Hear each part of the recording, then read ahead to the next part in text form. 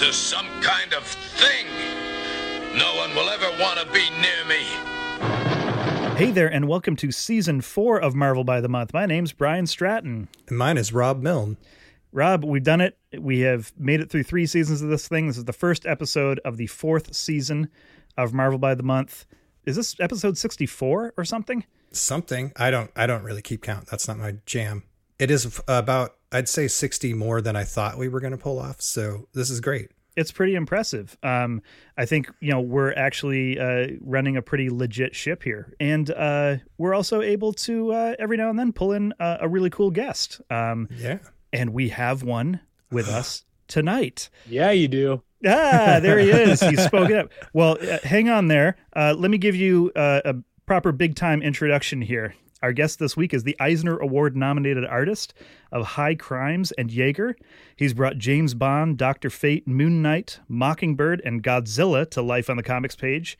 And according to Wikipedia, he won the gold medal for wrestling in the light heavyweight division at the 1928 Olympics. Ibrahim Mustafa, thank you for joining us on Marvel by the Month. Thank you for having me. It's been a long time since that gold medal. It doesn't come up very often, so I appreciate you mentioning it. Absolutely, yeah. And may I just say that for a fellow who died in 1968, you are remarkably well preserved. I'm a vegetarian. That's how we... That'll do it. See, you got that to look forward to, Rob. Yeah, well, I'm a pescatarian now, so I'm going to die any second. 20 years of vegetarianism just down the drain when I started eating fish. So Ibrahim, thank you so much for joining us tonight. This is great. We are huge fans of your work. Thank you very much. And you have something really cool that you announced recently, your upcoming project. Do you want to talk a little bit about that before we dive into all these old-timey comics? Yeah, thank you. I have signed a 3-book deal with Humanoids, which for those who don't know is a French publisher renowned for the work of Mobius and Jodorowsky. And they have a U.S. arm of their publication. So Mark Waid, who I'm sure Marvel fans will know the name of, is the publisher. And my first book is called Count, and it is a sci-fi reimagining of the Count of Monte Cristo. So, there's robots and cool sword fighting and, floaty ships and things like that. And I'm very excited about it, very proud of it. And it's coming out in the spring of 2021. And it's being colored by Brad Simpson, who is just incredible. And then lettered by, I've never actually heard his name out loud. It is Arabic, so I think I'm getting it right. But Hassan Otsmane El Hau, he's lettering everything these days. So people have probably seen him on Red Sonja, or he letters Crowded with Chris Sabella. Bunch of stuff. So anyway, and March 2021, I'm being told. Nice. Cool. I cannot wait to get my hands on that. I actually love the Count of Monte Cristo an awful lot. It's one of my favorite stories, and you are one of my favorite creators. So, thank you so much. That's going to be so great to check out. When we first approached you about doing this, I hope I'm not telling any tales out of school, but oh no, go ahead. the only concern you had was that I'm not hugely familiar with like the 1960s stuff. What got you into comics first as a fan and then as a professional? Well, when I was a kid, I was born in 85, and all of the Christopher Reeve movies were on VHS for me by the time I was like aware of media, and Superman 4 was actually my favorite, which came out in 88. Wow. It's still my favorite, but we won't get into that. That and the 66 Batman show were sort of my first awareness of superheroes. And then I had my first comics were John Byrne's Man of Steel #2. And it came with an audio cassette of voice actors and sound effects. Wow. That was how I learned how to read. And then the other one was like a Jim Aparo Batman one-off that I had. I think it's probably written by Denny O'Neil. So, that was my intro. And then, I was into the X-Men because of the cartoon. I was a child of the 90s. So I would read X-Men comics from that era, but I never backtracked. And then so, eventually as my interest in comic books resurged, really it was Smallville, which came on when I was in high school, that made me remember, oh yeah, I loved Superman when I was a kid, and it was cool to see a modern take on, you know, the mythos. And then from there, somebody got me a book that was like the complete history of Superman, and it had a cover by Alex Ross, and I was just like, what is that? Like, how? I didn't know you could do that. I didn't know you could make them look like real people, you know? So that sent me down the rabbit hole from there. And I discovered his work, and then, Kingdom Come with Mark Waid, the aforementioned. And then, just from there, different writers, different artists, and it was down the rabbit hole. And then I was always into drawing as a kid, all throughout school and everything. So, when I realized, oh, this is a job people have, that was when I decided I'm going to do it. So that's fantastic. So I'm excited to get your take on some of these issues because so Rob and I will talk about, like, the longer we do this podcast, the more we basically develop Stockholm syndrome with like right. early Marvel comics, where it's like we just see these things that come up again and again and again, whether it's like, just crazy leaps of logic or like the treatment of the female characters or something. And like, oh, this is fine and normal. And then we'll bring in someone from outside and like, no, this is crazy. Like, yeah, somebody seeing the Mandarin for the first time when we've seen him, recur already a number of times. And we're like, right. we've mentioned, oh God, this is just a terrible stereotype. And, but then we forget. We're just like, and then Mandarin shows up with some rings, and Iron Man's very upset, and someone's like, "Wait, what is going on with the Mandarin?" Right. Those happen left and right at this point. As you guys know, I'm a big James Bond fan, and not a lot of that holds up very well. So yeah, I have that same experience sometimes. I'm like, oh yeah, no, it's super problematic. Yeah, that's the word I use all the time. Yeah. Yep. That should just be a t-shirt. We should just have like in like classic Marvel fonts, like problematic. Your problematic penman is Stan Lee. That's also a thing we seem to collect is people's impersonations, which is very awesome. I don't doubt it. Yeah. But talking of things taken out of historical context, let's take a quick dip into the historical context for when these issues were hitting the stands. These all came out in March of 1966. So we're just going to talk a little bit about some of the things that were in the headlines of the newspapers that were sold right next to them.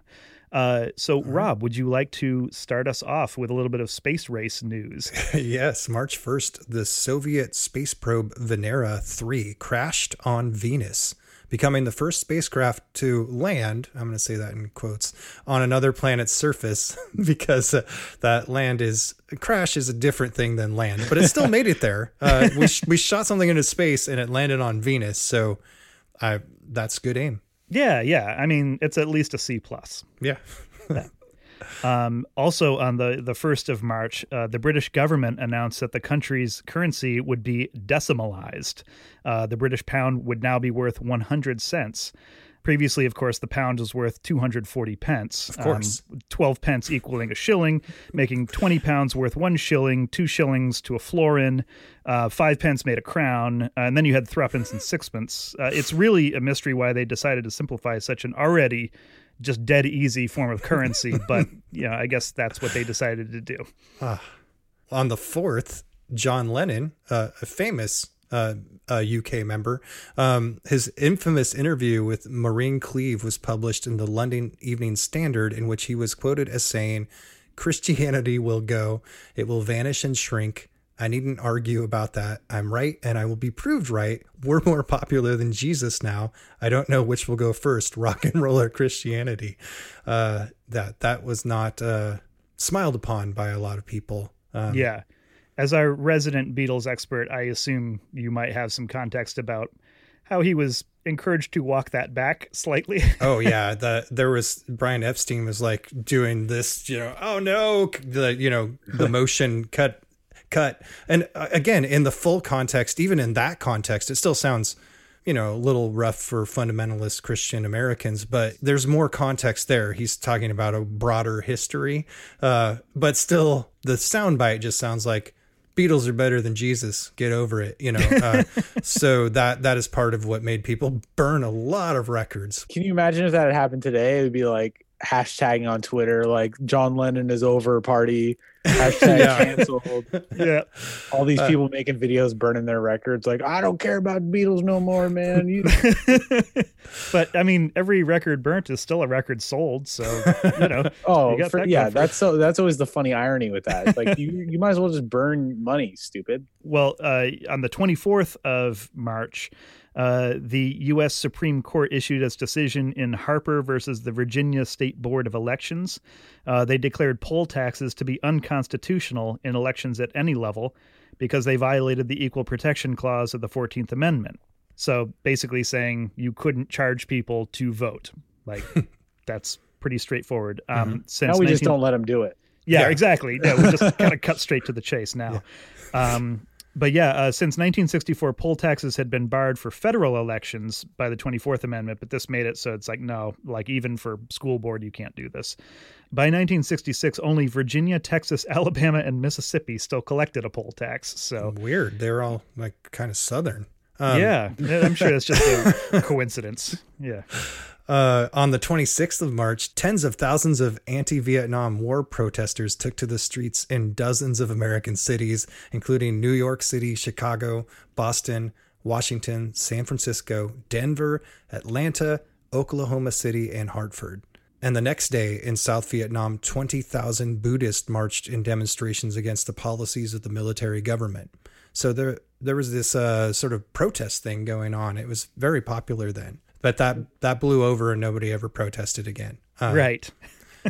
It was kind of weird looking at the numbers of the protests because, you know, they were saying like it was making headlines that 20,000 people marched on the streets in New York City against the war in Vietnam. And I mean, nowadays you're like 20,000, that feels like a nothing number for a protest.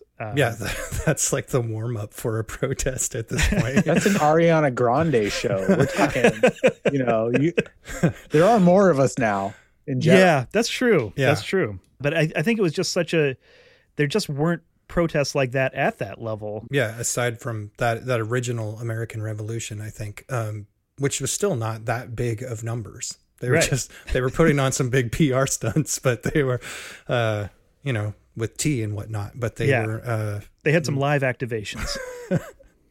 would use all the agency talk right now and totally bore everyone. What was their engagement like? Well, we had to see what their KPIs were first, and then we can know what the engagement. And I've just got one last note here. On the 29th of March, 1966, the musical comedy It's a Bird, It's a Plane, It's Superman opened on Broadway. Despite receiving 3 Tony Award nominations, the production would run for only 129 performances and close in July of the same year. So That beats Spider-Man Out of the Dark or whatever. I swear that the only reason Spider-Man lasted as long as it did on Broadway was because people were just buying tickets to see if someone would just come like catapulting off the stage and like fly 70 feet into the darkness or something. Just a wildly unreliable Cirque du Soleil. Well, like, can you imagine going to the Universal Studios Waterworld show and then they talk at you for a while? You know what I mean? That's not what people are into. No. Let's see some jumps, man. Come on. All right. So that's what was going on in March of 1966 when the funny books that we are going to be talking about were hitting the stands. So we're going to take our first break of the episode. And then when we come back, we're going to talk a little bit about what the Avengers were up to this month. Ooh. So don't go away. We'll be right back.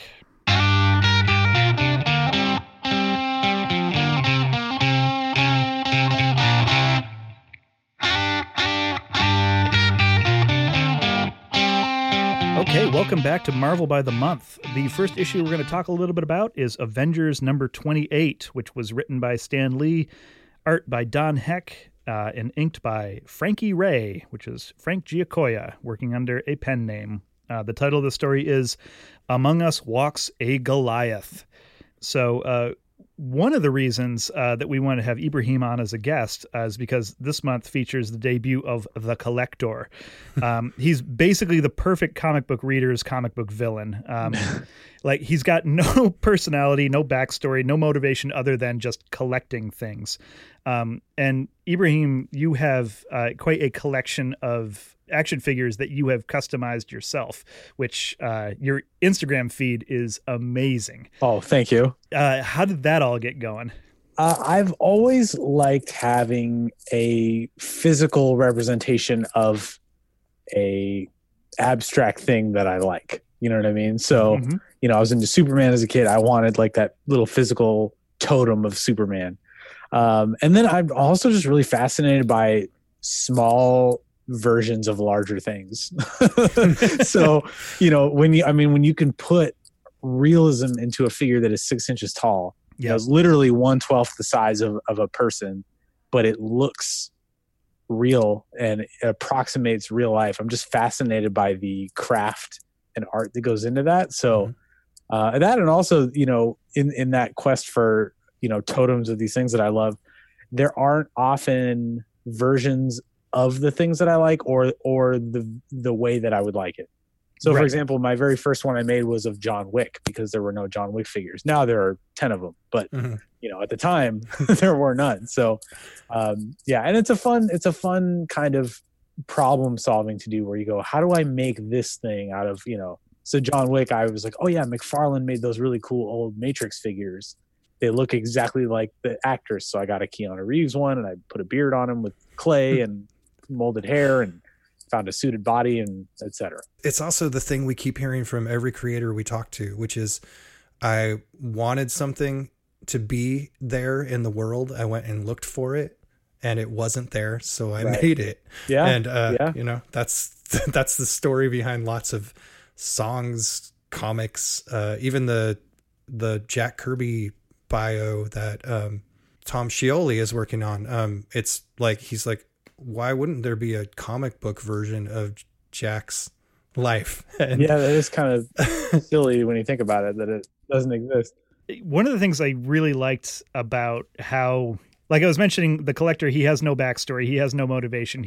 But like, it totally feels like it was a very personal dig at a certain type of comic book fan who Stan had probably run into time and time again, where he doesn't want to do anything with what he's collecting. He just wants to have it. And just like stick it away somewhere. That's a big part of the customization aspect of it for me too, is like when you just, you know, a thing exists and you acquire it, then you just have it. And it's like, all right, well, what next? Right. Yeah. But if I'm making it, even if I'm just like swapping a head on it or, you know, customizing a smaller bit of it, I've put, you know, I have an experience tied to it at that point that for me makes it a little bit more enriching than just like, cool, acquired that, you know? Yeah. So, but yeah, the collector is very singularly focused with a very narrow scheme. He just wants it all, right? Yeah. Yeah. And he has such a terrible costume too. It's like a brown oversized suit with like an orange sash belt and orange boots and orange gloves and then a gray cape. I mean, just doesn't do anything dazzling. You know, it's just not, it seems so weird. It's maybe like, collect yourself a new wardrobe. Am I right? Bada boom. It is interesting. You know, I was thinking about this as I was reading these. If they had a larger array of colors at their disposal, what these characters might have looked like today. Yeah. You know, we're like, oh, Superman, it's the primary colors. It's so iconic. It's like, well, yeah, but also you have a lot of options back then, you know? Right.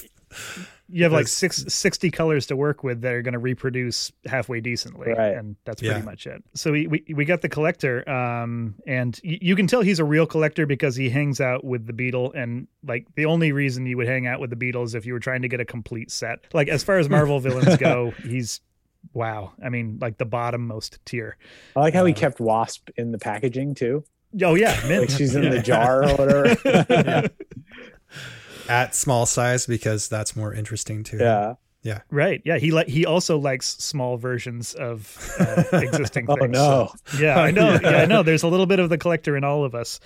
But unfortunately, this issue also includes the return of Henry Pym to the Avengers, which is a bummer. We had a good maybe almost year-long run without Henry Pym appearing in Marvel Comics. And for us, that was 4 months or something with no Henry Pym. Ibrahim, luckily you don't have to, have read all of those early Giant Man comics, but they are horrible. You know what's interesting to me? I haven't seen you guys since September, right? Right. Mhm. Yeah. So almost a year. Yeah. If I were to see you again now, like I Yeah. am, I'm not asking anyone to do anything specific to prove that they are Rob or Brian. Right? Yeah. But in this, they're like, prove that you're Henry Pym. Get big for us. And he's like, oh, I don't know. It's unstable. And then they're like, you know the guy. Like, Yeah. come on. That's another like kind of recurring thing about early Avengers stories is like none of them trust each other. There's really a lot of, I got to say, 'cause, you know, as you guys know, this is the first time I've read comics from this era. I think Yeah. ever, really. It's really interesting to see what the evolution has been since then, because, you know, my job, you know, for a living, like I have to figure out the most concise way to get this kind of information across Right. and make it so that you're not hitting people over the head with it or being overly explanatory. And then I read this and I'm just like, oh, wow. I mean, they tell you things that like you don't even need, like these yellow captions that'll be at the top of the page. It'll be just this aside that you're like, yeah, like we got it. Yeah. Like this one, and behind the massive fallen rock. It's like where there's clearly a massive fallen rock. Yeah, like no, we got it. We're looking at it. Thank you. Yeah. Yeah. That's Yeah. something we made jokes about with Stan and his brother-in-law, Larry Lieber. They're like, Stan is guilty as anybody, but you're like, the picture is worth 1,000 words and you don't need to put another 1,000 over it, man. It's seriously, especially the Kirby layouts. They're like, when he's doing it, they're usually, there are some times when a page to page, it just, you're going like, what the hell just happened? But, Right. Even then, like in comics now, when that happens, that is intentional. And that is to, you know, scene shift or bring in some mystery or, Right.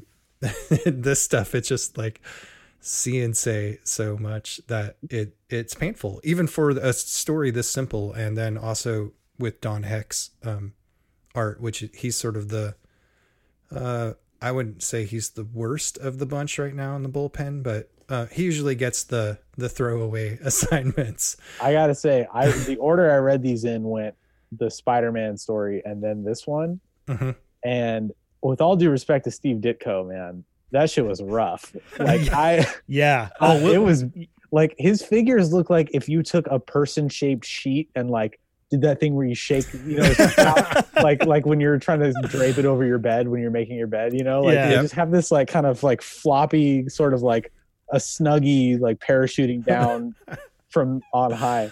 like they're out in front of a tire store trying to sell you something. Yes, exactly. Right. And so when I got to the Don Heck stuff, I was like, oh, thank God. Like this, I mean, it was a big step up.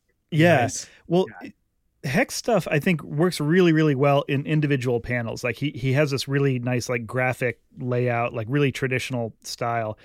His like panel to panel stuff can get confusing. Mhm. Whereas that's where I think, well, and we'll talk about the Spider-Man stuff when we get there, but like when Ditko's not about to take a walk from the company he's working for, like he usually does a really good job of doing that visual storytelling in a way that's really consistent and makes a lot of sense. But he was definitely just playing out the string. He's phoning things point. in at this point. Yeah. Yeah. He's just about to break up with Stan. Yeah. Yeah. Well, and real quick on the subject of, you know, how much writing Stan was doing. Oh yeah. It's funny when you see somebody's early comics work, like, you know, I get handed a lot of stuff from, you know, aspiring creators at shows and things like that. And usually you flip it open and you're just like, whoa, like it's just like walking into a hot like parking lot from inside an air conditioned store. Like Yeah. get hit with all of these words. And you can tell like they really value what they have to say and they're not they don't trust the art yet to do it for them Right. Sure. the way that it should. And so it was interesting to see that is an aspect of early creators, but also an aspect of early comics, you know, because with each one of these issues, I would get to like page 6 and be like, is this thing almost over? And then I look at it and I'm like, oh my God, I'm not even a quarter of the way through. Like, what? Yeah. There've only been a few big moments that seem like in Fantastic Four, we just went through the Galactus trilogy with Silver Surfer. And even those, they have wooden moments and over-explained moments, but at least it's like this epic story. Yeah. But many of the times, I do the same thing. I'm like, this has got to be it. And then I look at the corner and it's page 8 and it's of the 20 page book. Right. It's interesting too. You really, you can see the effect of the Marvel method on the page in a lot of ways. And chief among them is the lettering. Because, nowadays when you're working on a comic, you have a script that you're working from, whether either, like nowadays I'm working for my own scripts, right? So I have it all, I've written it, I know it's coming, but I still have it in front of me where I've got lines of dialogue and I know what I have to plan for and speaking orders of characters. I have to make sure, you always want to have the character who speaks first on the left, right? Sure. And so when these weren't pre-written beyond like a plot, and then you just have an artist going in and attacking it, and then a writer coming in and filling it in later, you got stuff crossing each other. Everything's going all over the place. The letterer is doing things where it's like, a balloon will form like a shape around another balloon because, Oh yeah. Yeah. The letterers in the early Marvel days definitely earned whatever small check they were getting, whatever check that was not nearly large enough to be worth their time that Martin Goodman was allowing them to have. Yeah. And they were getting the art, whatever, the last possible second before it needed to go to print to, So, in the issue, Henry Pym returns. He's going by Goliath, because Cap accidentally names him Goliath. So it's like, okay, I've got another superhero name, add him to the pile. And then I love this. He's got a new costume that the Scarlet Witch sewed him just in case he wound up coming back to the Avengers, because she's a lady and this is a 1966 Marvel comic. So of course she was just keeping herself busy by, sewing outfits for non-active members of the team. Size changing non-active members of the team. Well, he left the stretchy fabric laying. Right. What else are you going to do? And he comes back with a whole set of new limitations on his powers, as if that was the thing that was holding him back as a character. So now he can only grow to exactly 25 feet tall. He has to stay that way for exactly 15 minutes. If he deviates from that, it's going to put a huge strain on his body. So guess what winds up happening before the end of the issue? Oh, man. Well, let's go ahead and turn the page. Rob, do you want to talk a little bit about X-Men this month? X-Men number 20. This is written by Roy Thomas, art by Jay Gavin, who is Werner Roth, with Dick Ayers, and it's called I, Lucifer. Which sounds like that should be a really awesome issue. When he first debuted, it was like, this is going to be an awesome villain. And it's just like, you knock off Magneto with a beard. So the main plot line in this is, what did we decide? Is it Eunice or Unis? I don't know. I want to call him Unis the Untouchable. And the Blob are dressing up in X-Men costumes and committing crimes. And just like, we're the X-Men, we're doing crimes. Hey, everybody. And it's a pretty good idea because the costumes, nobody knows what they really look like, and the public already, fears and hates mutants. So we've seen variations on the theme with Kraven and Chameleon impersonating Spider-Man, but he's just one guy, which is pretty easy to tell when someone's impersonating him. I don't know, though. I find it really hard to believe that you could convince the public that an entire group of people were not to be trusted, and you should only really believe the worst of them. I just don't feel like the public is that gullible to just paint an entire group of people with a broad brush. This is another wordy comic, by the way. Yes. Oh my God. They all are. Were they getting paid by the word? Like, what was? No, that's the thing is, like, I mean, Stan had to write all of these because the publisher wouldn't hire him other writers. So it's like, I don't know why he was being this wordy. I feel like he was just making more work for himself when he already had too much work to be doing. He must have been a control freak, man. I don't know. I mean, every page is just like, there is as much text as there is art on these things. Oh yeah. So the big historical moment in the issue is the story of how Professor X lost the use of his legs. So it's sort of the, I think Jamie Wenger called it the origin of the wheelchair. The person responsible is Lucifer, who we saw several months ago when the X-Men and Avengers met for the first time. He looks like a guy. There's no other way to describe it. He's got a beard that sticks out of the bottom of his helmet, but otherwise it just looks like a Magneto knockoff. Yeah, I mean, he looks like sort of the knockoff action figures that you can find at the dollar store that are just like the Revengers. Yeah. It's like the Z-Men. And he looks like he's wearing the rough draft costume of Magneto. Like you know, in like a Spider-Man movie when he's like designing his costumes and he crumples it up and throws it on the floor or whatever. like that's what he's got on of Magneto. The first draft, just with stuff he had in his closet.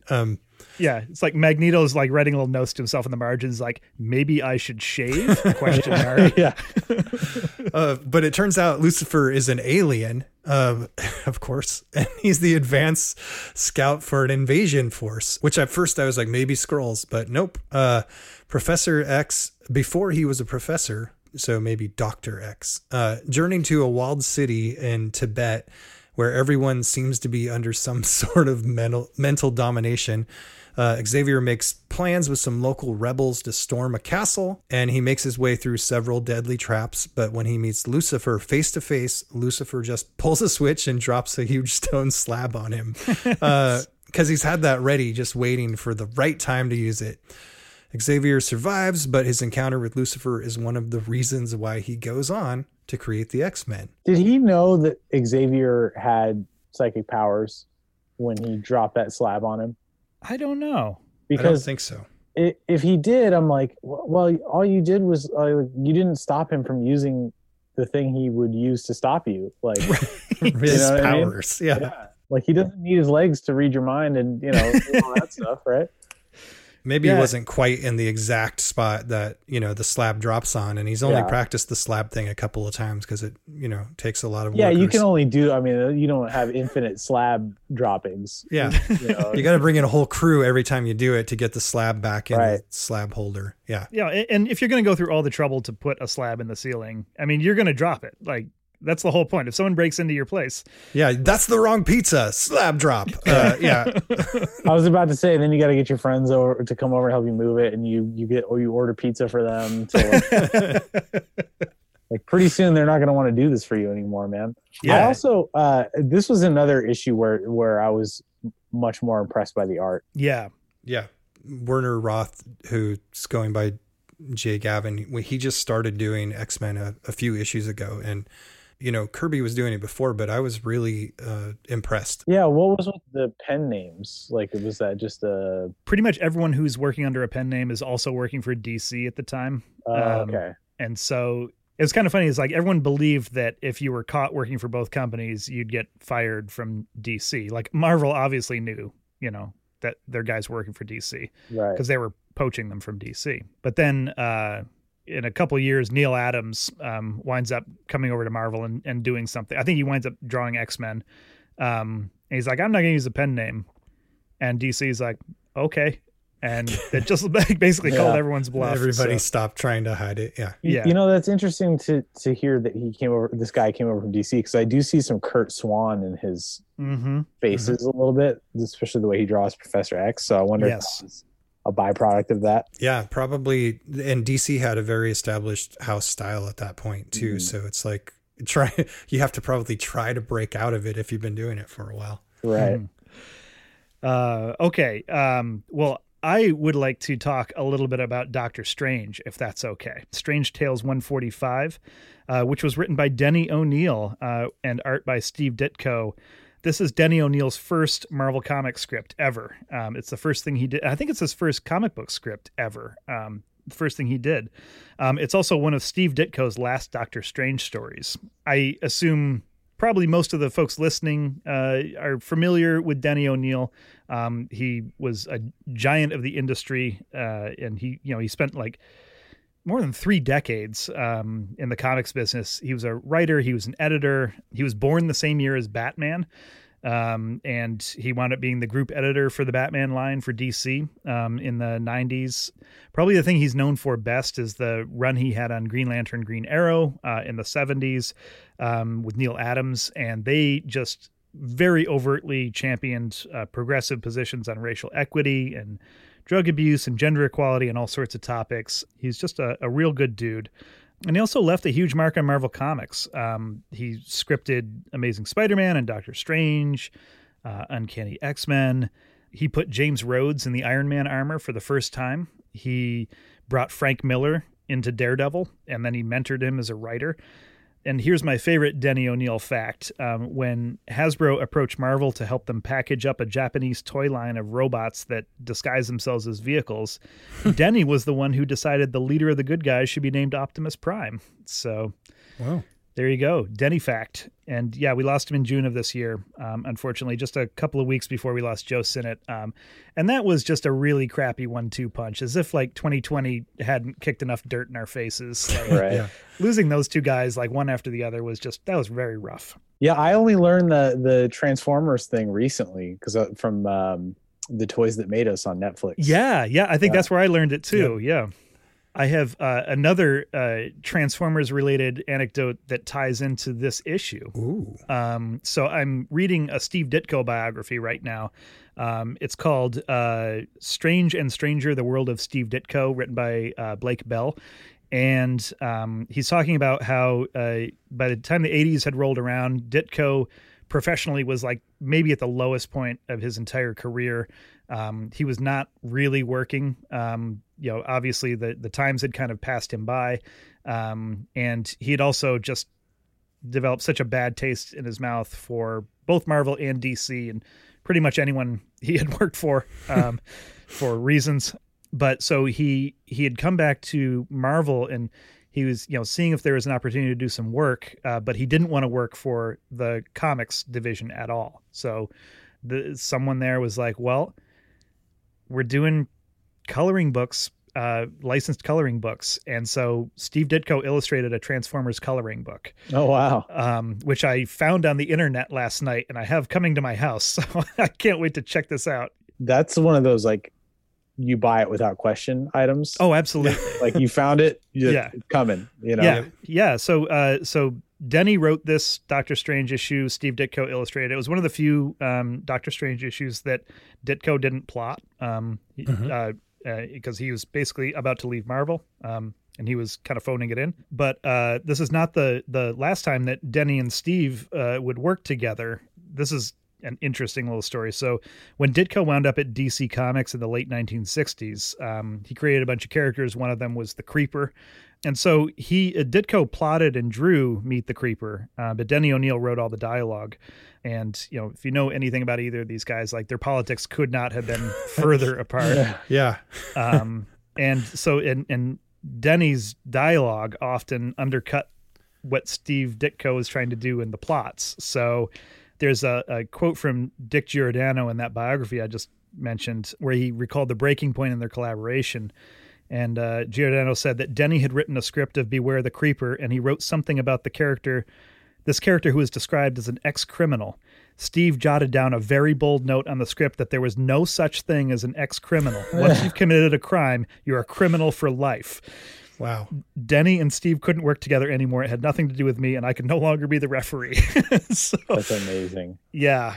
This, as far as stories go, it's a pretty by the numbers little, Doctor Strange magic battle against, his adversary of the month, whose name is Mr. Rasputin, which I just find to be like one of the funniest names of any supervillain in Marvel Comics ever. It's not even a doctor. He's just a mister. He's not a lord. There's Like nothing. Professor Rasputin. Yeah. Nothing.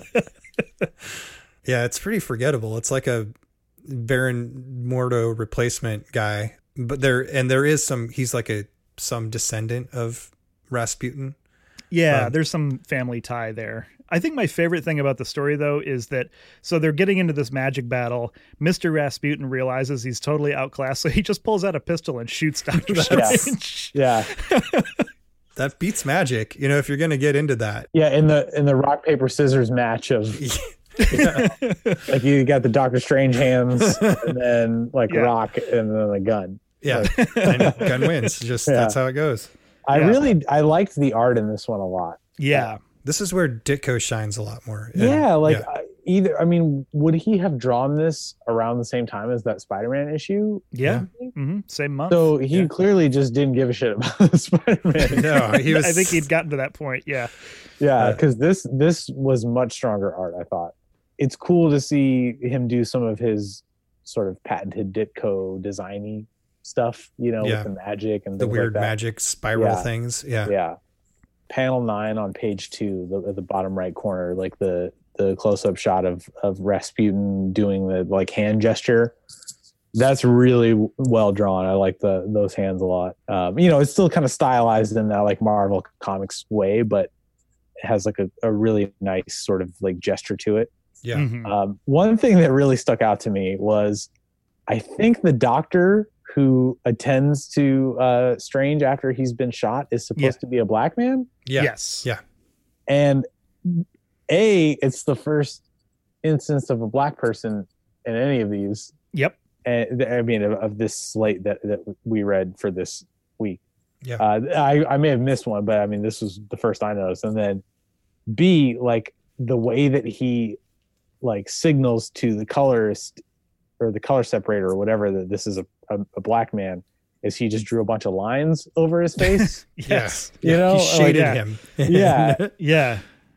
And it tells you a couple things. Number one, like it's so rare that you have to really indicate it. And Yes. two, they don't, I mean, I shouldn't speak for all of them. Ditko didn't apparently know how to draw a black person. And so the color artist wouldn't know that this guy's supposed to be black unless he put a bunch of lines over him. Right. Look like a black, you know what I mean? Like it's just, that's still, and I bring that up in part to say that that's still an issue in comics today. A lot of artists will draw, a black person to just look like a white person. And Yeah. Or like whatever they look like, Yeah. Like a lot of artists don't pay enough attention to like the phenotypical differences of ethnicities, like different facial structures and features and things like that. So it's interesting to see that, 70 years later, how far, yes. Yeah. I did like that this character was, a doctor with no mention at all of that. And I feel like that was very intentional. The only other black guy who shows up in comics at this point is Gabriel Jones with the Agents of S.H.I.E.L.D. and Howling Commandos. And he's always gray. Like he's as gray as that's the thing. This guy is like a greenish gray in this coloring too. It just goes to show like it's exactly what you were talking about, Ibrahim. Like artists and colorists had so little experience drawing black characters into comics. Like it was really, I mean, we probably read what, Rob, like a year and a half, 2 years worth of Marvel comics before you even started seeing incidental black characters in the background. Yeah. Like even on a street scene in New York, which is crazy. Yeah. Yeah. Which, like I say, is still an issue today. And that's something I always try really hard to make sure that I'm, making crowds that are representative of, not even just different ethnicities, but different shapes and sizes, you know? And those, I mean, I think a lot of artists will tell you, I don't want to speak for everybody, but those are a lot of times the more fun things to draw are like the character actor type of people in the background rather than just like the boring middle of the road, like stars of it. Right. So, the athletic folk. Yeah. You get a little bendier, a little more, expressive and stuff, but yeah, these were also, man, just super dense pages. Like, I forgot how many panels they put into these things too. I know. Like, and I think that was why Dave Gibbons and Alan Moore had so many, did Watchmen in that style of 9-panel grid, because it was like, a throwback to the old Charlton or Charleston characters or whatever. And Charlton. Mm-hmm. And it's interesting to see the seeds of that still popping up today. I know Tom King has been known for writing those into comics a lot, 9-panel grids. Oh yeah. you know, I heard him say in an interview, like, well, Alan Moore did it. So, and he's the best comics writer. So why wouldn't I do it? You know? I can tell you why you shouldn't. Right. But, you know, but yeah, it's funny because anytime you see or listen to an interview with the guys who were the pioneers of this stuff, it's always a kind of, we didn't know what we were doing, you know, we were just doing it. And now everybody does it, right? Because they did it. Right. It's interesting to see how it's kind of like when your parents like screw you up because they were just doing some stupid thing that like Their parents did. Yeah. like, they think like, well, I didn't think that would, you know, follow you into adulthood, you know. Right. And I think that we see a lot of that in the DNA of these comics, like things that they weren't doing for a specific reason other than they just didn't have another way or know any better or whatever. Right. Yeah.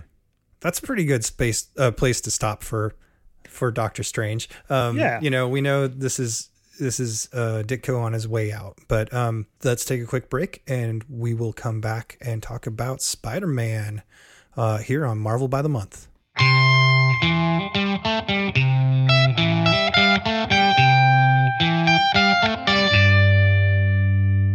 Okay, welcome back to Marvel by the Month. We are going to talk about Steve Ditko's second to last issue of Amazing Spider-Man. This is number 37, written by Stan Lee, plot and art by Steve Ditko. Man, the title of this just tells you how much it has been phoned in. Once upon a time, there was a robot, is the name of the story. And the splash page is just a kind of bored-looking Peter Parker. And the caption says, "We hate to brag, but this one's a doozy." It's interesting. The title page is a better cover than the actual cover to this issue. Yeah. The cover has, I mean, it's Spider-Man fighting this like blobby looking robot thing in a bunch of fire and like a kind of a very generic humanoid robot with no background whatsoever. Yeah, in a boring tiled empty room. Yeah. Right. It doesn't look like it was finished. It just looks like Ditko decided to stop drawing and then kind of sent it off, and that was that. Yeah, another thing that stuck out to me here is in the credits page, edited and written by Stan Lee. That's kind of like a shampoo and conditioner 2-in-1. Like they don't both do the same thing. You know, you can't, and it doesn't actually condition. Like I don't think he edited any of this. Right? Like. This would have benefited from an editor. Yeah. No disrespect to The Departed. Yeah. Yeah. I mean, at this point, Ditko was literally just dropping off finished Spider-Man pages. Not to Stan directly even. Yeah. Yeah. Just like dropping him off at the office and taking off, and then Stan would just like take run it by the door of like the building and just like drop for it. the pages. Yeah. Yeah. So you can tell, like, you know, Ditko's he's had his fill pretty much. The last really great Spider-Man story that he did was the Master Planner storyline that got wrapped up 4 months ago.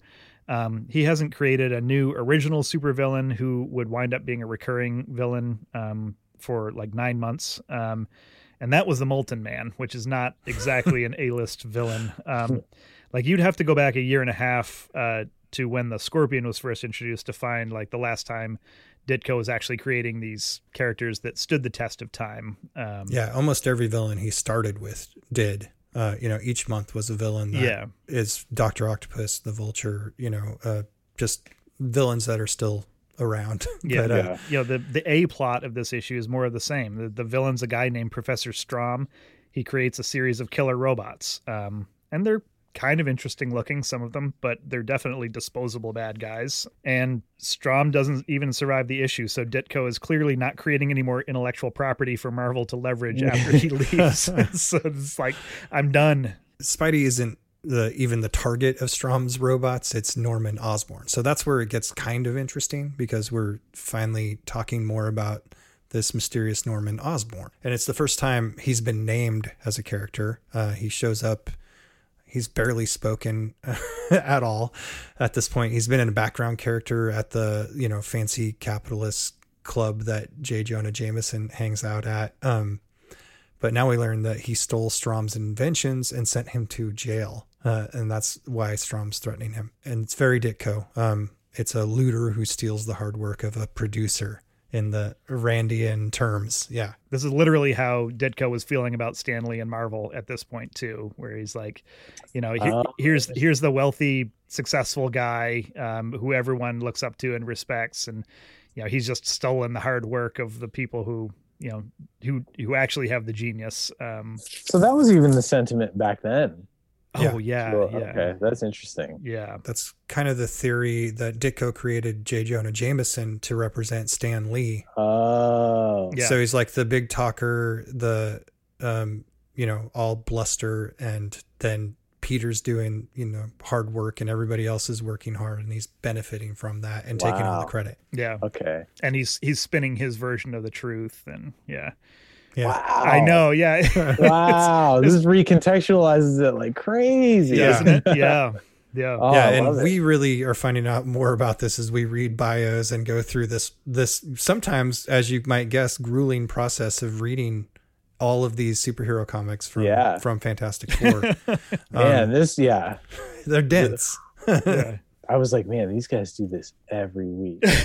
I barely read other things at this point just because it takes a while to get through these and to try to like remember. Sometimes it's just so you're like, okay, Titanium Man's still fighting Iron Man. Do I really need to pay attention to this? But I try to read and try to look at each panel and have something to bring to this. But it's there's so many words. It's interesting to know that he was on his way out, because that makes a lot more sense based on these visuals, I've drawn comics that I was over it while drawing. And so I know the feeling when it's like, it's tough. It's a slog to get through when you're like, this has not been a good collaboration or whatever. I'm happy with the person on the other side of this thing. And now I still got to get through it. Yep. I'm obligated to deliver these pages. Yeah.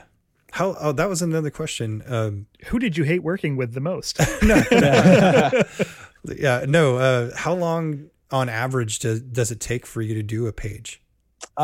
It depends on the book. I mean, also I've kind of changed up my inking style to where I'm doing some washes, which is like, I don't go to town like fully painting a page in gray tones or anything, but basically I'll use it to kind of separate foreground and background elements, or like, put a shadow on something or whatever. Mm-hmm. So that adds a little bit more time. It's not super time intensive, but what you want to hit is like a page a day, or like 4 to 5 pages a week is kind of like what you aim for.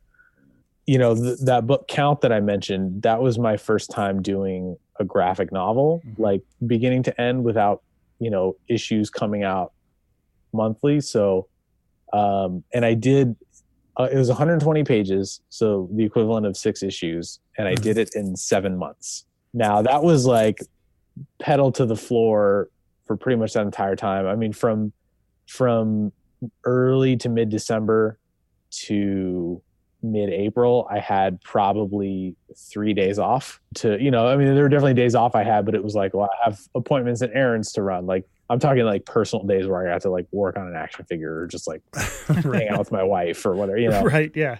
So I can imagine, I mean, if you're on your way out and, you're drawing robots and all kinds of crazy stuff like this, like, man, that I feel for it. Yeah. Just trying to get the rent paid, whatever. Yeah. Yeah. Yeah. And also, I mean, I think by this point, Ditko cared a lot more about all the Spider-Man stuff where Spider-Man doesn't appear in it. He is way more interested in what Peter Parker is doing and like what the supporting cast is doing than he is with just like superhero tomfoolery. Like, yeah, the high school intrigue of Gwen Stacy being upset about. Speaking of, you guys, Gwen Stacy looks like Worf in this issue. Yeah, she's straight up like angry Klingon battle cry. Her barrettes and her eyebrows going way up the way they are does make her forehead look a little like a Star Trek prosthetic. It's funny, like when she first showed up a few issues ago, it's like that's when I realized it's like, oh, all of my memories of Gwen Stacy are when John Romita draws her. Like I was gonna ask, does Romita take over after this? Yeah. Okay. Yeah. Stan's got him on Daredevil right now, getting up to speed, and then he's going to move him in. First, like last month he did his first His debut first on Daredevil. Yeah. Yeah. Was he one of those guys who like doesn't like women or whatever? I don't think so. Because these barrettes look like devil horns. Yeah. You know what I mean? Like, Yeah. I don't know that there was a specific misogynistic, weird, thing with him. a lot of guys are bad at drawing women, right? Yeah. Well, that, and I mean, I guess it wouldn't shock me to find out that, the comic book guy with strange beliefs also has an issue with women, but Sure. I mean, I've We read, don't have anything to verify. no, that. I mean, Yeah. I'm almost all the way through this Ditko biography, like I was saying, and like nothing like that has come up so far. Like he doesn't appear to have any hidden axe to grind or anything. Yeah. So yeah. I did have a kind of a Killmonger moment while I was reading this, where I was just like, "Is this your king? Like, this is who you like?" You know what I mean? Because he's so revered, and like I get it. I get that he was like a pioneer and stuff, but it's interesting. I mean, look at the work Wally Wood was doing at the same time, Yeah. right? Mhm. Yeah. Like, or even like Kirby. I just like we knew what people looked like back then. Right. You know what I mean? It's- Like, there were still like good artistic depictions of people. So it's just weird to me. I mean, I know these guys were cranking this stuff Yeah. out, and Yeah. now obviously I'm learning that he was not into it. But I just feel like maybe what it is if I had to rush something, Mhm. I guess I would be forced to choose between do you turn in like well or accurately drawn sort of but rough, Right. or not super well drawn but finished. Right. Yeah. And I feel like this is the latter. Like, it's finished. Yeah. Just to put it all in context, this is a bad issue of Spider-Man. Like this Yeah. is like the earlier stuff that Ditko was doing was great. And he also, so he had already, like, he was not going to spend any time in the water. He had already jumped into another boat. He was drawing Captain Atom for Charlton at this point. Like he had he had 3 issues of that done before he finished up at Marvel. So like this looks rushed and sloppy because it is rushed and sloppy. Yeah. He's doing work for other people at this point. So. Okay, that's good to know. That's interesting. Wow. This is Yeah. a crash course, man. I'm loving this. This is what I always say. I'm like accidentally becoming a comics historian. Yeah. I thought we were Right, just right. making like a funny book club for Right. a nerdy lark. The other thing in this issue, so not only do we learn that Norman Osborn has a name and is a jerk, we also basically learn that he's the worst dad ever. So we find out that he's the dad of Peter Parker's new college classmate, Harry Osborn. The first panel showing the two of them together, Norman says, "None of your blasted business" to Harry. And then in the second panel, he says, "Harry, don't you ever shut up." So it's like real dad of the year quality. It's just ridiculous. And he wears a green suit, which seems like foreshadowing, but it might not have even been, because who knows what they're thinking at this point. Ditko always claimed that he decided that Norman was the Goblin even before the first Green Goblin story was finished, and he had been seeding him in the background scenes. That makes more sense. Yeah. It does make more sense. Yeah. But the ending of this story, so talking about like how a lot of this stuff is not particularly highbrow, like a lot of that you can pin on the comics code, Sure. like writers and artists had to work under ridiculous constraints, which we've talked about. But the ending of this story in particular is some comics code nonsense. So clearly what's happening here is that Norman Osborn shoots and kills Professor Strom through an open window with a hunting rifle as Spidey's trying to push him out of the way. But what the word balloons say is that Strom had a heart attack and he apparently was just like scared to death by someone threatening to shoot him. Yeah. I'm sure that was either Marvel decided to tone it down or change the meaning of it because they knew it wouldn't get through the code, or the code was just like, no, you can't have someone just murder someone. Well, that's Steve Ditko's penultimate Spider-Man issue. So we'll take a break. We'll come back and talk about Fantastic Four, one of the most famous Fantastic Four stories, I think. Don't go anywhere. We'll be right back here on Marvel by the Month.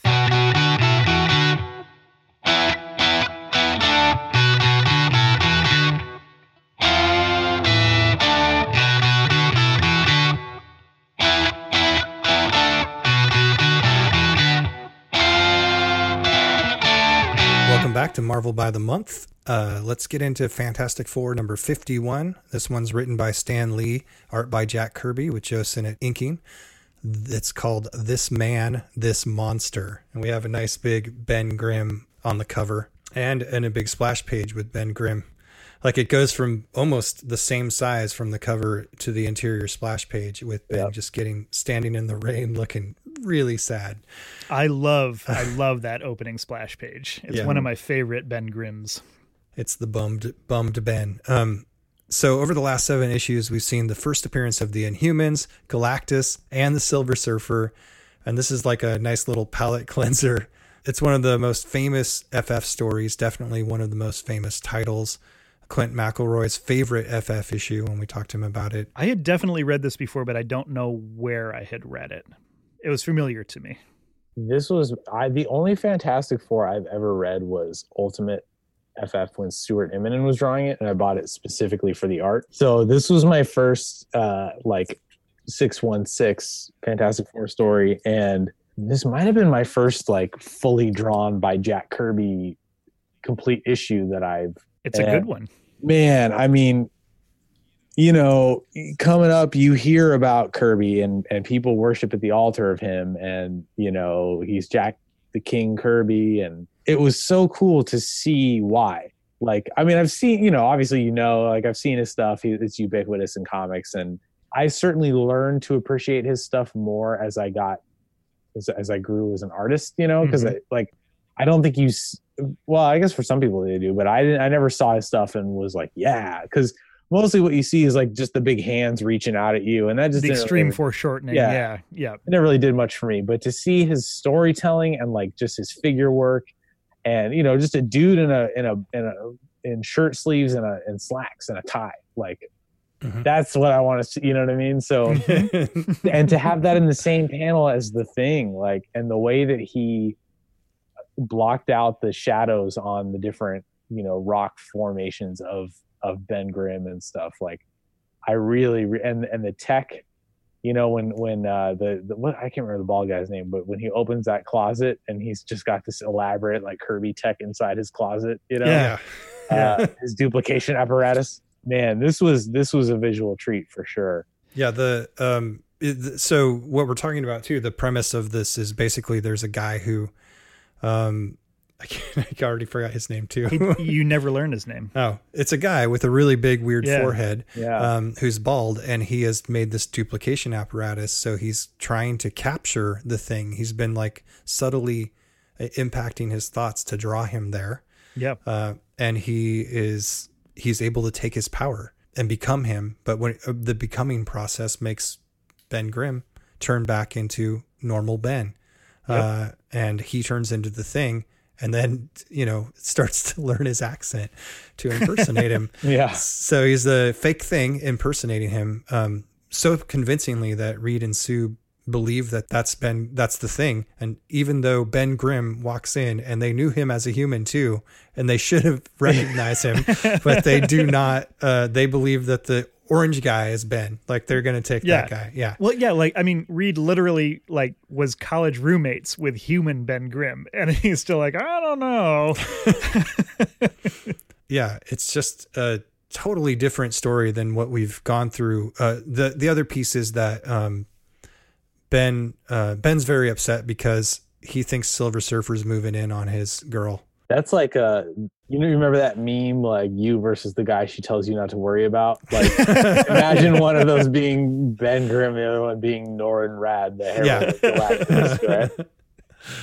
Yeah, she's got a pretty high bar for her exes. And it's been misunderstanding the situation, but she's really trying to just help the Silver Surfer still, but it's this sort of Peter Parker problem where he's running away before he hears her real thoughts and feelings for him. So he's just bummed. And now he's been totally faked, duplicated, and he's human, which he's normally very happy about. But he's currently really puzzled because somebody's faking to be him. Well, you got to figure he's got significant PTSD from turning into this craggy rock monster. Yeah. Oh yeah. And on top of that, he's already like a poster child for toxic masculinity, right? Like his whole thing is like it's clobber and stuff. Like he'll just beat the problems away, you know. And now, like, what is he supposed to do? This cosmic being has crashed and it literally crashed his girl's pad. Yeah. And then now he's not even the thing anymore. Like, and his friends don't even recognize him. Yeah. Yeah. Like, he's lost everything. Yeah, it's a tough guy. And Johnny's not even around in this issue for him to like do whatever they do. Yeah, they're normal brother fights, whatever you call it. Yeah. But we do see, this is another thing we were talking about, the crazy Kirby machine that Reed is building. Yeah. It's like a full page of what looks like a bunch of robot pieces in hydro tubes. It's just like it looks like a water slide at like a sci-fi theme park. Especially the bottom. I really did like this. Looks like it'd be pretty fun. And it's the Subspace Radical Cube. This is what it's a cool name from Reed. Reed's been feverishly working on it because it's supposed to protect Earth really from these galactic level beings that can break the space-time barrier and travel pretty much anywhere very quickly. So he's trying to do the same. Right. Because Galactus has just come to Earth. And I mean, they drove him off, but it wasn't because of anything the Fantastic Four figured out. It's like the Watcher basically told them there's a Deus Ex Machina device, like in a distant galaxy. I'm going to send the Human Torch there. He's going to come back with it.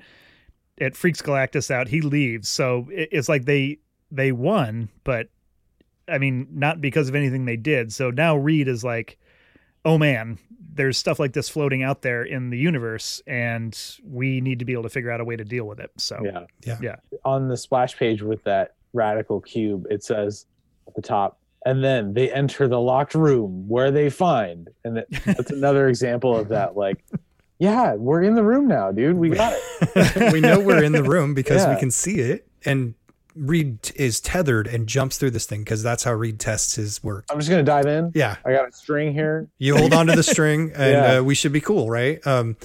He's basically made a TARDIS and he's just going to try it out. So Fake Thing is holding the other end of this and the Fake Thing who's been impersonating Ben Grimm, he starts to realize something's wrong with Reed on the other side and he's not pulling him back because he's like, I can get rid of Reed if I just don't pull him back. Right, because his whole motivation is that he thinks that Reed has just gotten all the breaks and he's gotten lucky and he believes that he is Reed's superior, and so he's going to take Reed out of the picture. He's going to take the Fantastic Four out of the picture so that he can enjoy all the success that he believes he deserves. It turns out he realizes how that Reed is actually way smarter than him for one, and means very well. And it's like, he's doing these things not for the fame. He's doing them to try to protect and save humanity. Yeah. So he has a change of heart and really starts to behave more like the real Ben, but a little late. Like, it's like possible that you were still going to lose Reed in this mess. He does start trying to pull Reed back, but the cable snaps. So he just jumps in to the radical cube too, which is a very Ben Grimm thing to do. He catches up with Reed. Reed says there's nothing they can do to save themselves. They're done. He never wanted Ben to sacrifice himself. And just before the end, he tells him, "You were the greatest partner a man ever had," and shakes his hand. That's when Fake Thing decides they don't both have to die.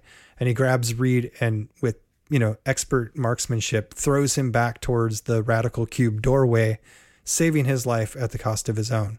So it's a big arc for this character you barely know. It's gone from just, weird looking villain to a very heroic and self-sacrificing move at the end. Yeah. And right before he throws him, like the whole thing is that Reed has somehow entered into this like parallel. Is he like, this isn't the negative zone or whatever, is it? This is no, I think he calls it subspace. That's right. Yeah. And well, first of all, on page 14, there's this really cool, like one of those Kirby collages. Yeah.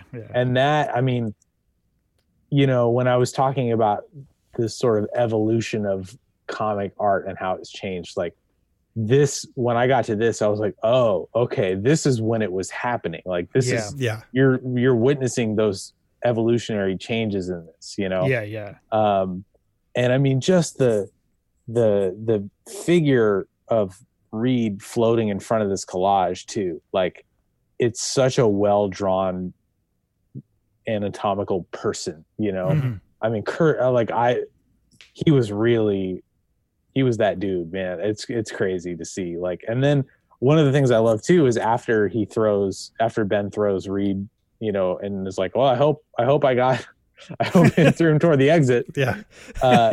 There's this awesome panel of him just sitting on this like asteroid space rock thing that is hurtling towards Earth, and he's just like, you know, cupping his knees, like just kind of like going along for the ride. And you know, after he's realized, you know, he's completed this self-actualization arc in just a few pages. And this specific panel is right at the center of this page. I mean, I just loved it.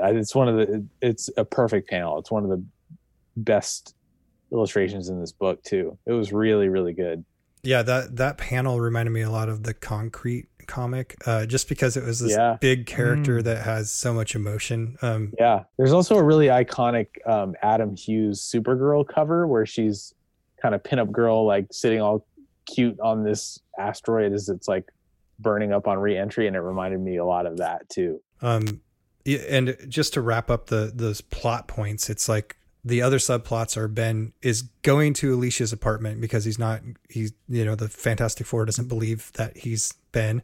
He's in human form. And as he knocks and as the fake thing dies in the other universe, Ben changes back into the thing, so he just runs away because he's been through these ups and downs a few times already. And it's just tragic either way. He's now starting to be like, I'm going to see Alicia. I'm going to be human. This is going to be great. And then, of course, right then he changes back. He's so bummed. And then Johnny Storm is at the Cozy Campus coffee shop. That's weird that they all also start with K's. Let's not read too much into that. Or, I mean, maybe we should, because Johnny and his college roommate, Wyatt Wingfoot, have a run-in with the campus heel, who's a quarterback named Whitey Mullins. Oh, wow. I didn't even catch that. So this is Johnny and his Native American friend. Who are getting hassled by a guy named Whitey. In the Cozy Campus coffee shop. Again, all K's. And then they fight a guy named Grand Wizard, and it's like... But it's like, on one hand, having a character named Whitey just really dates this story, because, you know, it's been a while since you could kind of get away with that as a nickname. Yeah. But on the other hand, having the guy named Whitey act like an entitled bully makes it feel very timely. Right. So it's like everything old is new again. But yeah. And I guess this is the attempt to give Johnny a little bit of like Peter Parker style college rivalry and intrigue. Yeah. That's his Flash Thompson. Basically. So. Yeah, the guy he can't beat up because he would kill him if he did. They also know he's Johnny Storm, right? Oh yeah, he doesn't have a secret identity. So like, that always made me go like, wait, if you know, like this guy could burn you with a thought, like burn you to death, like why would you antagonize him? Like, you can't override your bully instinct, I guess. You just right? You're just, well, I guess when your name is Whitey Mullins, you're just kind of harebrained and like you can't really think through that.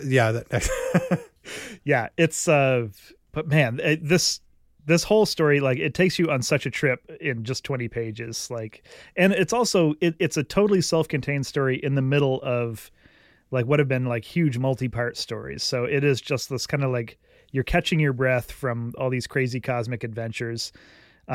There's only like 8 characters in the entire story. Mm-hmm. So it's just, it's really great. Yeah. They're still putting their time and they're putting their biggest effort into this book. This is still the linchpin of Marvel at this point. Yeah. I mean, coming up in comics, you hear about Kirby and Lee's Fantastic Four, right? Yeah. Mm-hmm. And having never read any of it, it was cool to see this and go like, oh, I get it. I see why. You know, like, because I imagine in 1966, this was like the cutting edge, you know? Totally.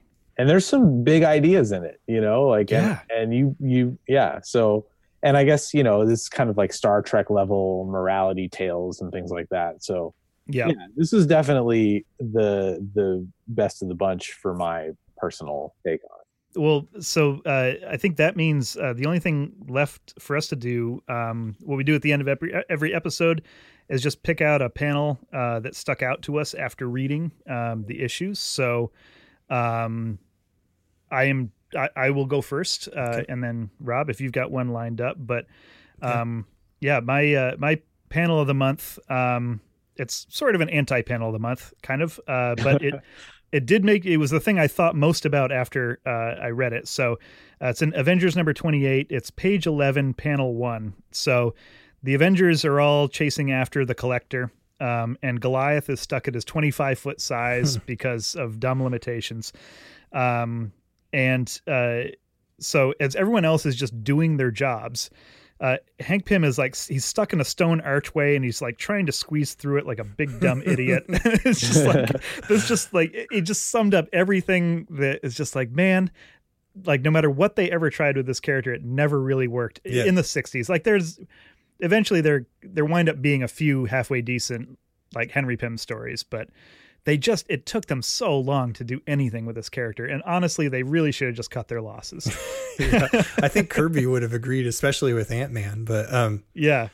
Well, for me, I was going to pick, but I have a feeling that this would be what Ibrahim would pick too. It's the page 14 from Fantastic Four. It's the collage. It's Reed floating in front of a collage, and I think this is the best collage we've seen from Kirby so far. Yeah, for sure. It's just because it's also sort of abstract and it's representing this crazy place that is, unthinkable in this world of comics that Fantastic Four inhabits. So it's a perfect time and place to do this. He spent the time on it and you can tell, it's just beautiful. I don't even know how he would have done that. Like, you know what I mean? I can't look at it and reverse engineer like where he got those images for the collage. I mean, like, you have what looks like a canyon or maybe the Grand Canyon or some kind of high desert or whatever. Like, I get that. Like, but you've got these weird circular, they almost look like those Frisbees that don't have a middle. You know what I mean? Those rings. Yeah. But I don't know where he would have got, and especially, they didn't have Google at this time. Like, you had to find these images in magazines and newspapers and cut them out yourself. And totally. I mean, cutting a circle like that is really difficult. Yeah.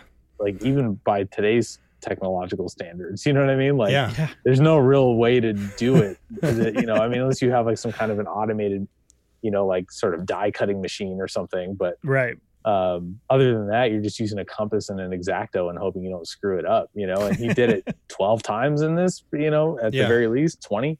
Yeah. It's a strong, close second for me, but I got to go with that one I kind of was waxing poetic on earlier, the one of not Ben Grimm riding that meteor to fiery certain dude. Yeah.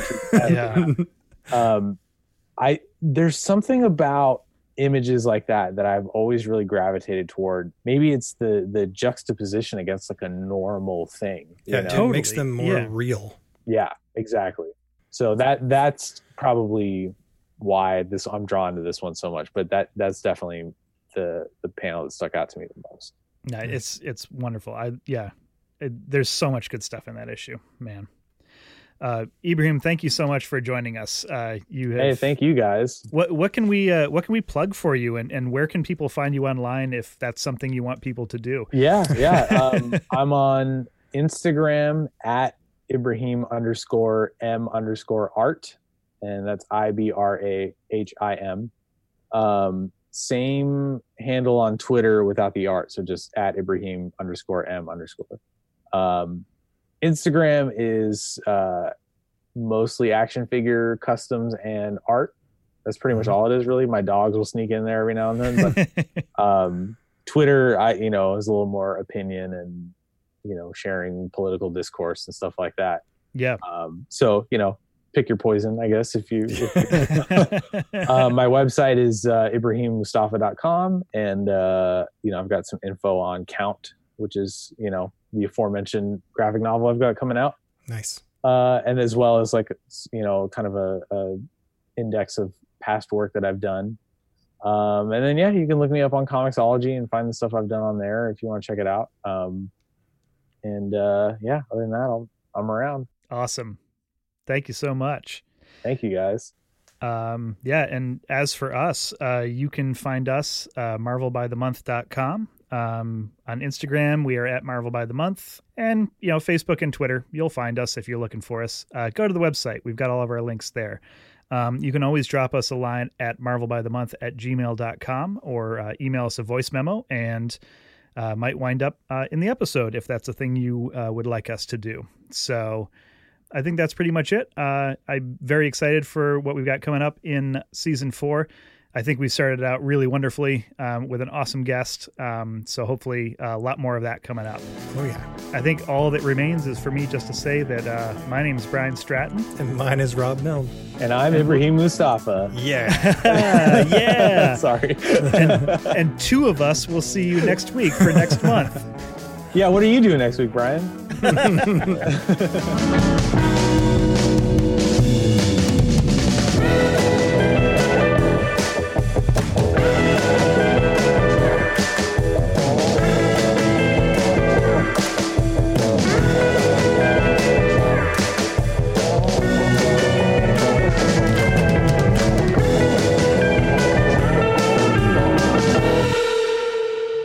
Well, they did it in First Class, remember? Oh, that's right. Yeah. Yeah, Oh, Magneto deflects the bullet from Moira McTaggart, and it hits Charles in the spine. Yeah. Yeah. Which is a much better story. Yeah. You should have killed me when you had the chance, Charles.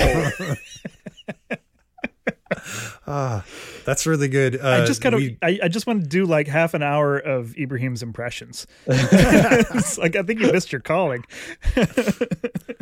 You gotta have a good Ian McKellen Magneto line in you. Oh, Yeah. yeah.